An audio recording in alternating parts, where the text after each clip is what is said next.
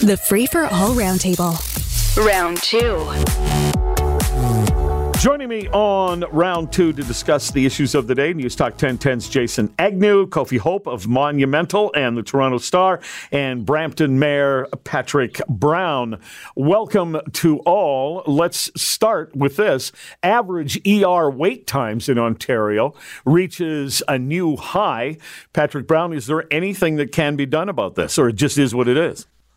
So, I think healthcare in Ontario is a mess. We probably have one of the busiest hospitals in the country in Brampton. I know in recent years, our ER has been the center of question periods, both for the PCs before they got elected and now for opposition parties. What I would say is fixing this doesn't happen overnight, but there actually is commitments happening. Like I know in Brampton, they're building a new hospital. And so, yesterday I was at a press conference with the Premier and they were asking about this question, what are you doing to fix it? And my immediate response was, you're not going to build a hospital overnight. And so, we've got a 5-year hospital build, but at least we finally have that commitment. So I'm more optimistic than some people are because I see the tenders being issued. All right. Jason Agnew, one of the things that I hear from listeners, maybe they fire this at you too, I'm not sure, but constantly when we talk about housing prices and hospitals overflowing, we get people saying, well, let's just stop letting immigrants into the country. Is that the answer? Well, that is not an answer on the trivia show for me, Jerry. It's not trivial. Yeah, it's definitely not trivial, and that's normally the subject matter I deal with. As far as hospital wait times go, though, no, I do not think that is the answer. I think right now, and listen, this is a larger problem than what is happening immediately, but right now there is a perfect storm that we are dealing with that has to do with the fallout from COVID due to our immune systems and not being ready to handle what is an overactive flu season coupled with COVID still being around, coupled with RSV, coupled with you also have a bunch of people not going to work that work at the hospitals as well. So there really is a perfect storm that is happening right in the here and now. I don't think that is necessarily going to continue at this level, but there is a huge problem with the Ontario/Canadian healthcare system. To everyone that is looking in from the outside, it's a great system until you have to be a part of it. Then it's horrendous. Well, Kofi Hope, we have this problem every flu season. People thought that it was just an unusual situation due to COVID, and it was unusual from that degree. But I remember, a year ago or so, I looked back and I found headlines year after year, just going back a decade or so, where every flu season it was, oh my God, hospitals are at capacity, because we run a healthcare system on a kind of, a basis of rationing out healthcare, and we're on the edge anyway when things are well. Yeah, definitely capacity has always been tight, but I think we can't underestimate. I sit on the board of directors for a Toronto hospital, for CAMH, and I can say there in every hospital, people are watching wait times, but the connected issue is staffing levels, right? We have a medical profession where folks are burnt out, are exhausted, vacancies are up everywhere, right? There's competition just for enough nurses and those vital roles. And so part of it is how we continue to make those roles in frontline healthcare good jobs. How do we add to them? Because people are fed up. They've had such difficult years. And that's the, short term. The long term is also, as important as hospitals are, part of how we support them is supporting things outside of hospitals so we can treat more people downstream. That's getting folks family doctors, that's having mental health services in communities, doing things so people don't show up at the point where it's most expensive to treat them in the system, which is when they're in our emergency departments. Metrolinx says there's no credible plan for completing the Eglinton LRT. A couple of councillors for the City of Toronto are going to have a press conference at 1 o'clock. Mike Cole, one of those councillors, was on with me earlier this morning expressing frustration as a councillor that Metrolinx doesn't even think they need to talk to councillors. The Metrolinx seems to have stopped talking to the media. Patrick Brown, who is Metrolinx ultimately accountable to, and are those people doing what needs to get done?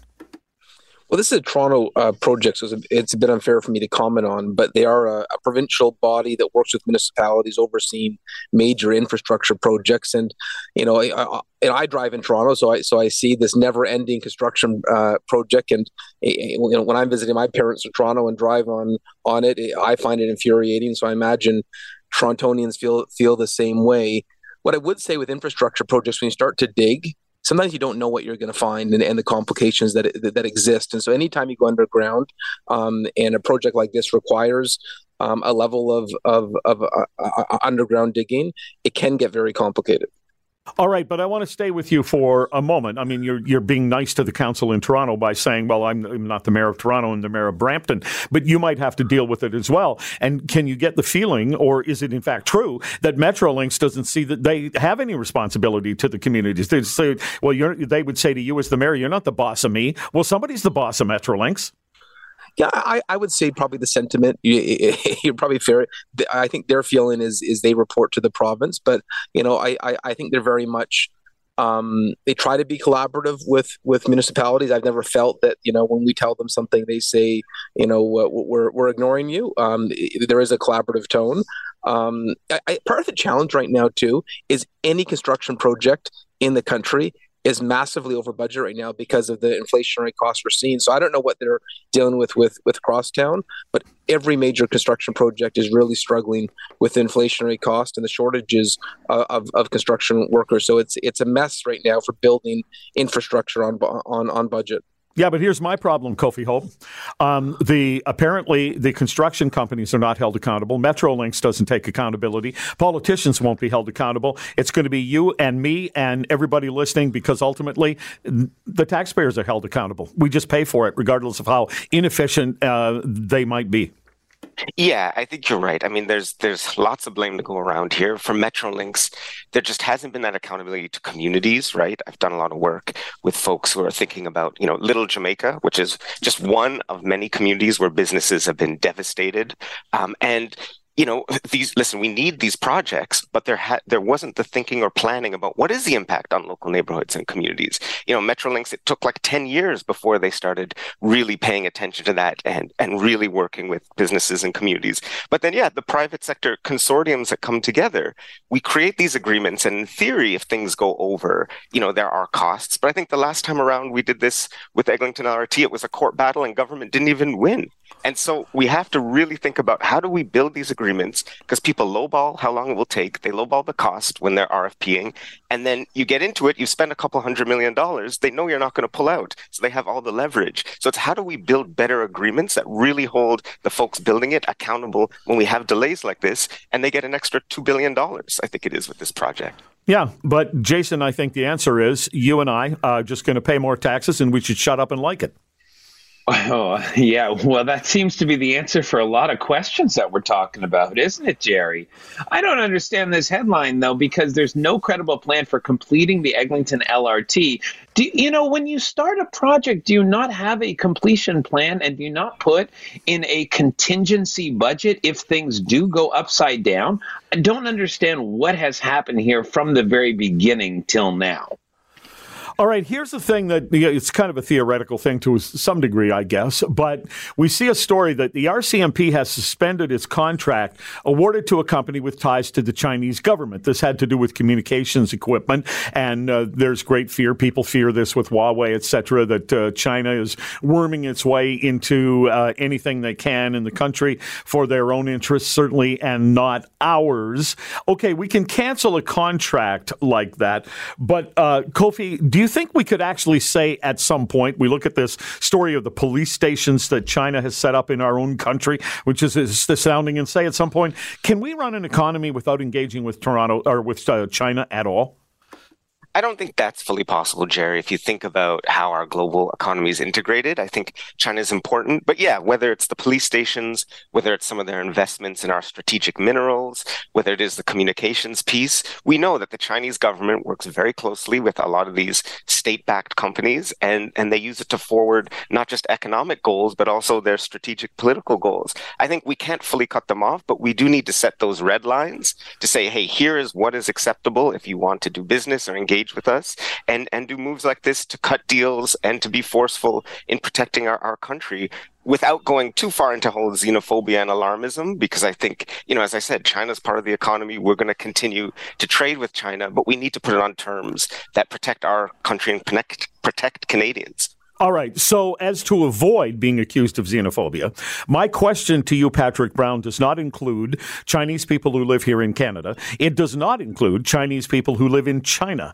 Those people have no control over their government. So I'm talking about the government. Is China, Patrick Brown, our enemy?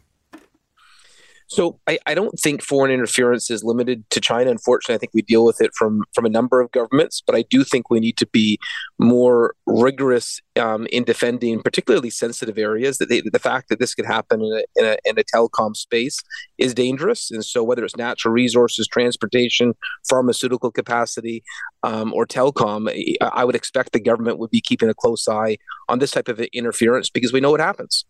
Does China and its involvement in Canada scare you in any way, Jason? The problem is, I think that there's going to be a way for the Chinese government to make inroads if they so choose. And that's obviously going to be done through technology. But in this particular case, Jerry, if the RCMP has decided that this contract should be suspended, then I'm all for suspending this contract because the Royal Canadian Mounted Police think that it is a risk. Yeah. Okay, so I love this story, and I got a different answer than I thought I would on round one, so we'll see what happens here. A Quebec judge authorizes a class action lawsuit over Fortnite, the online game, which parents are claiming is addictive, and it's damaged their kids. And I know you're a relatively new father, Patrick Brown. I'll start with you. I think this is a parenting issue, not something that the game maker did wrong. Yeah, 100%. The government can't control everything you do. You can't put a bubble around families and children, and ultimately, I think this would be a parenting issue. I'm not going to go get my 3.5-year-old Fortnite, and that's my choice. Probably not. But Kofi Hope, parenting issue or a legitimate lawsuit? Yeah, I mean, they're not going to win this case, and I would agree. I mean, I've got 2 kids, and restricting screen time, and especially when they're younger, is so important. I will say, with many of these companies, and especially the social media, they do have armies of psychologists and child psychologists working with them, and they are purposely trying to make their products as addictive as possible. But I think we have to take that knowledge as parents and then act accordingly with our kids. 10 seconds here. Sorry, Jason, but parenting issue or the game is too addictive? Jerry, I was addicted to Mario Brothers, and at one point my mom said, "Get out of here, go outside and play." And it worked out for me okay. Look how well you turned out as a result. Wait a minute, it is a parenting problem then. No, it's a government problem. Don't use me as an example, Jerry! This is NEWSTALK 1010.